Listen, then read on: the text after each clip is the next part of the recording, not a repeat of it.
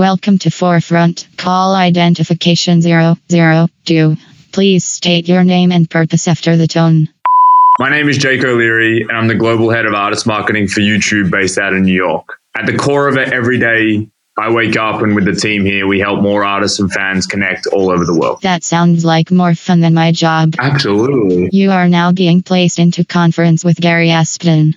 Hi, my name's Gary Aspden. I'm a brand consultant working primarily with Adidas in various capacities for the last 20 years, based out of their London office. I was a global head of entertainment marketing. I also work as a consultant with everybody from PlayStation to JD Sports to the Office of Tibet and the Dalai Lama. That is a good name drop. I was fatherhood, Jake. Oh, man. I was saying to people who have children, why didn't you warn me? And they just laugh. I joke, though, because, work for me from November through the Grammy weekend was, ridiculous. And then the baby came, I actually started sleeping more. Yeah. Guys, let's move it along. All right. So you are a G. You are a proper don of design and working with incredible people. I mean, I've been a fan of yours for many years, watching from afar. How did you even get into working with talent and bringing Adidas closer to culture? Well, it's interesting you say that, because a lot of what I do, it's much more informed by my experiences growing up as a youth through the 80s and early 90s than it is my academic background. I studied a degree in fashion promotion, but all that really did was validate and hone skills that I kind of already had. You know, in the early 80s, I got into hip hop. I was a b-boy. I grew up around the sort of football culture and the fashion that came from that in the UK. Bearing in mind, this was all pre-internet. You know, when we were hip hop kids in the UK, a lot of the stuff that we were seeing the American kids wearing were not available to us. So what that led to was us having to improvise and find our own style within that. You know, I used to go to a lot of the old dayers all over the UK, which were kind of like hip hop jams for kids who were under 18, and through the 80s there'd been a whole recession. There were a lot of empty mills and a lot of empty warehouses and a lot of empty factories. So in 1988, when Acid House exploded in the UK, the place was absolutely primed for it. Parties for the people, by the people, and it was very communal. And I was doing that for a few years, and then in the early 90s I found myself broke,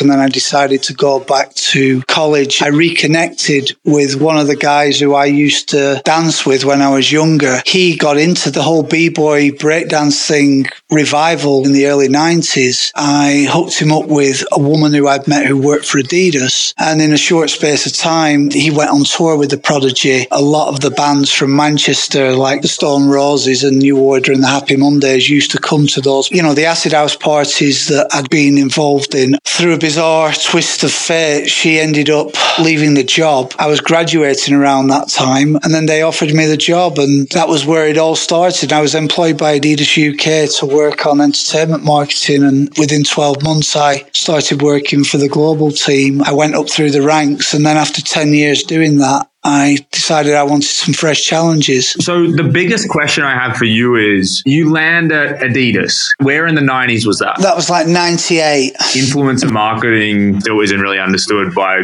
majority of the profession, I think. This whole thing, the internet, wasn't then what it is now. This whole trend hasn't started, and you're in a company that spends a lot of money on marketing, broad scale marketing. How did you build this entertainment marketing department into what has probably become a world leader? There are other people who work in that entertainment marketing department nowadays, and it's a very different animal to what it was when I first started. At the time, there was no Adidas Originals, there was no hype sites, there was no hype beast, there was no Highsnobiety. We didn't pay anybody. It was purely based on relationships. A lot of brands are obsessed by hype, and I actually think that bubble is starting to burst. It's a very odd state of affairs that we find ourselves in right now. It's not dissimilar to what happened around 2005, 2006. It went through this thing of people buying super collectible but not really wearable products. jokes. And then people kind of just went, what am I doing this for? And just went back to wearability. Do you think it's different though this time around? Because I walk past kids, 4 blocks worth of kids lined up for Supreme almost every day. The difference being there's a bias for stuff people can wear every day. You know, it's Yeezy sneakers and white t-shirts. It's not like these are collectible, put in a box, never wear. Kids are wearing them. Yeah. You know, if you look at the history of youth culture, most youth cultures involve participation, whether that's football casuals, whether that's punk rockers, whether that's skateboarders. It's not just about how much money you can spend and how ostentatiously you can show that on the internet. There's got to be a backlash towards all that. I think it's inevitable. It has a very limited window on culture. Harajuku essentially created the template for the hype that happens now. They really controlled their distribution. They never went on sale. What Bede were doing in the late 90s was revolutionary. 1 second, Gary. We have Marina on the line. Go on, Marina. We're all waiting to hear you. Hi, I'm Marina Go, and I'm a non-executive director for a number of companies, including Energy Australia, 7-Eleven, Auto Sports Group, and Ovarian Cancer Australia. I'm also the chair of the West Tigers NRL Club.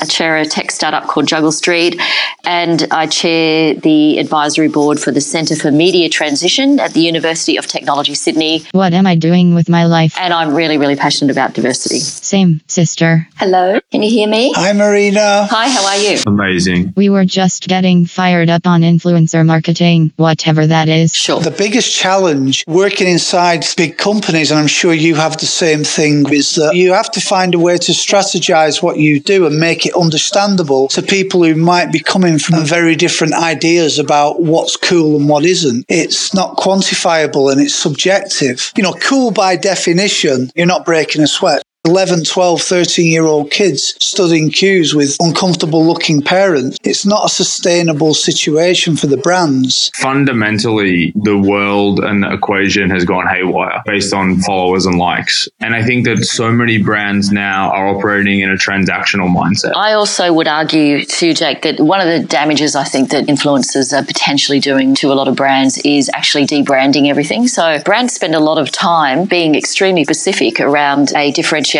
proposition to the customer.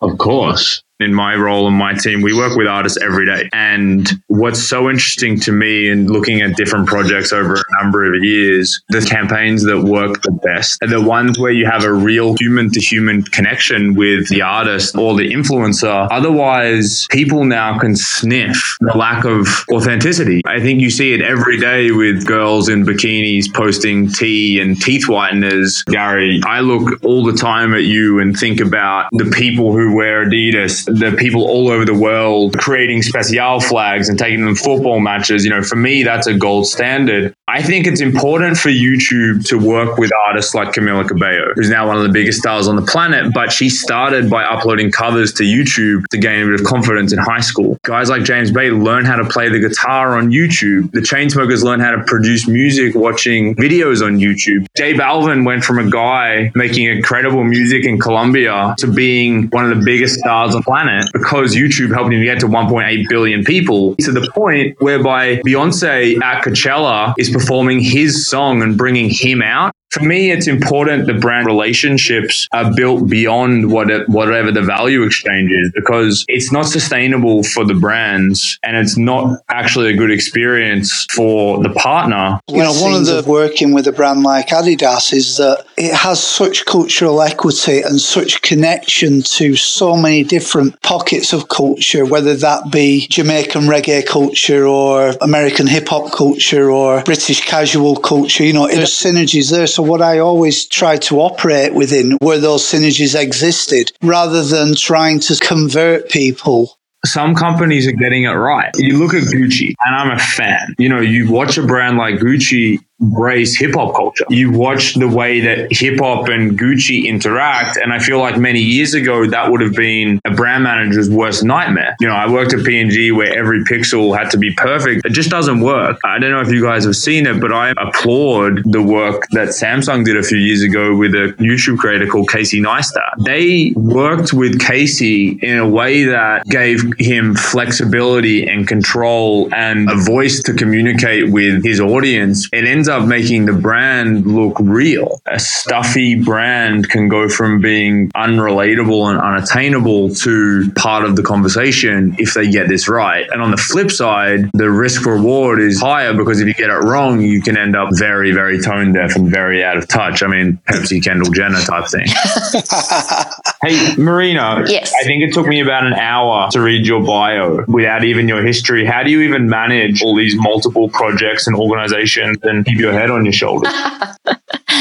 What I find, which is really fascinating to me, at some point, really kind of at the top of strategy, we're all kind of operating in the same world, and consumer behavior is driving a lot of the decisions of large organizations. And so there is an intersection. I know that when you look at my portfolio of boards in particular, it looks like I'm really stretched. But actually, I find myself having very similar conversations around the board table about the future customer. I've always had to do more than one thing. I think it's just the way my brain works. Coming from a media background and, having been a magazine editor, primarily my passions are around diversity and culture and customer. So everything that I do touches that in some way. First of all, wow. Yeah. What's super interesting for me is you're hyper local. A lot of the companies you work with are so Australian based. I have this perception because I've been away a long time that it takes the progressive things happening in the world a little while to make it over the land and seas to Australia. How do you bridge the gap?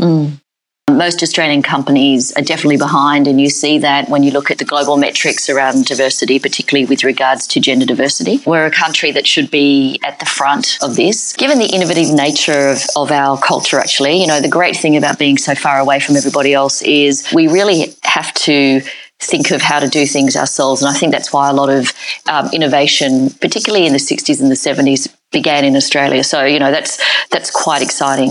I think the problem we have, though, is that it's easy to get stuck.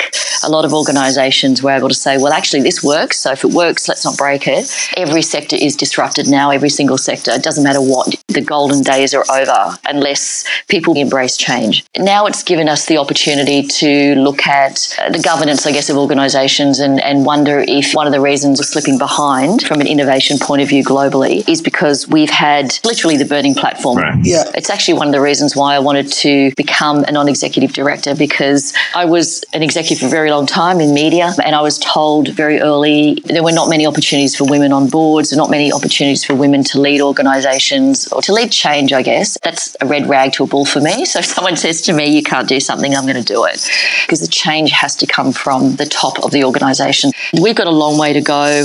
Some of my organisations are better than others. I'm on the board of Energy Australia. We have a female CEO. We have a 50% female board. Our CEO has a program in place to put more women into power plants, for example, which were, almost 100% male in the past. But by the same token, as you quite rightly point out, I also sit on the board of a rugby league club.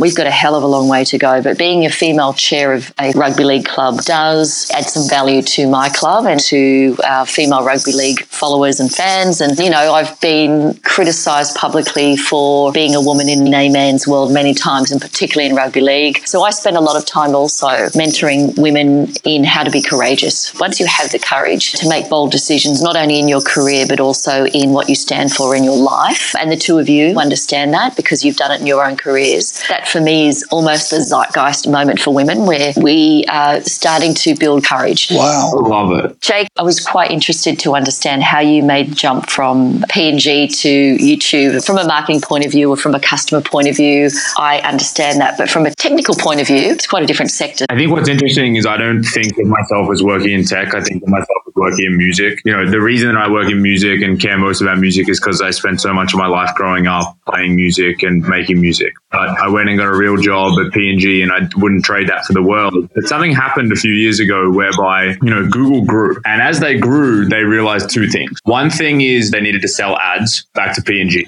And they were the biggest spender of advertising dollars in the world, right? So they started hiring a lot of people from P&G. And then the second thing was they realized they had products to build and to market. But as they did that, they were like, well, where do we go and get marketing talent from? Obviously, P&G being the company that invented marketing, that was something they were interested in. A number of my mentors left P&G to go to Google all over the world. Miley Carnegie went to run Australia. Friends of mine went to work for Google in Singapore, Japan. And then one guy came to the US and worked at YouTube, and he was kind enough to bring me here. Every day is like, holy shit, mind blowing. And the speed at which this company operates is incredible. Yeah. I don't think that there's been a better time to be in the music industry than right now. To what degree? This is an inflection point where there's more people streaming music all over the world, more money flowing through the ecosystem, more artists can be signed. You've got an industry that's heading into a golden era. Do you think hip hop has become like the driving force in global music culture now? Do you think the fact that it embraces capitalism in the way it does is what's brought it to that? If you look at rock and roll, it was kind of the worst thing in the world you could be seen to be doing was selling out. Whereas a lot of rappers, it seems like the ambition is to sell out. There's something undeniable about what's happened with hip hop and rap music. Hip hop and Latin music dominate from a numbers standpoint. Somebody, had done a record, but it was quite politically charged, and he needed a rapper to jump on that record. And the one that didn't decline was Kendrick Lamar, but they all declined because they didn't want to upset their deals with brands. I mean, what do you think about that? Because music has always been given a voice to people. Do you think that musicians are compromised because of signing brand deals? I mean, I think that you can't make any generalizations. For every example like that, you hear another example. My mind was totally blown when Gambino dropped This Is America. Everybody's was. Right. I mean, the tune's good, but the video was just, mind-blowing. Mariah nailed it, right? And you have an artist who's totally unafraid to push us in ways we rarely get pushed and to be that courageous. And it sparked a fire. I applaud any artist who has the courage to show and use their voice and their platform to share what they believe. When I got into hip-hop at that time, it was rebel music. When I saw that video, it was like looking up at the sky and going, thank God, there's somebody who's got something to say. Yeah, your heart's racing, the hairs on the back of your neck go up, and you just think about what that does to a kid in wherever. Okay. Wrap it up, kids. Marina, well, so nice to meet you. Gary, my guy, so good to speak with you. And I can't wait to see both of you at Forefront in Sydney this July. I'm really looking forward to it too. It was fantastic to talk to both of you. And I'm really excited to catch your sessions. That'll be fantastic. Thanks, guys. Looking forward to coming out to Sydney. Not been over there before, so very excited about my first time in Australia. Thank you, guys. Bye-bye. Thank you. This conversation is to be continued on July 19th, 2018, in Sydney, Australia, at the Forefront Summit. Have you got your tickets? I've got my tickets. I heard the after party is going to be off the chain.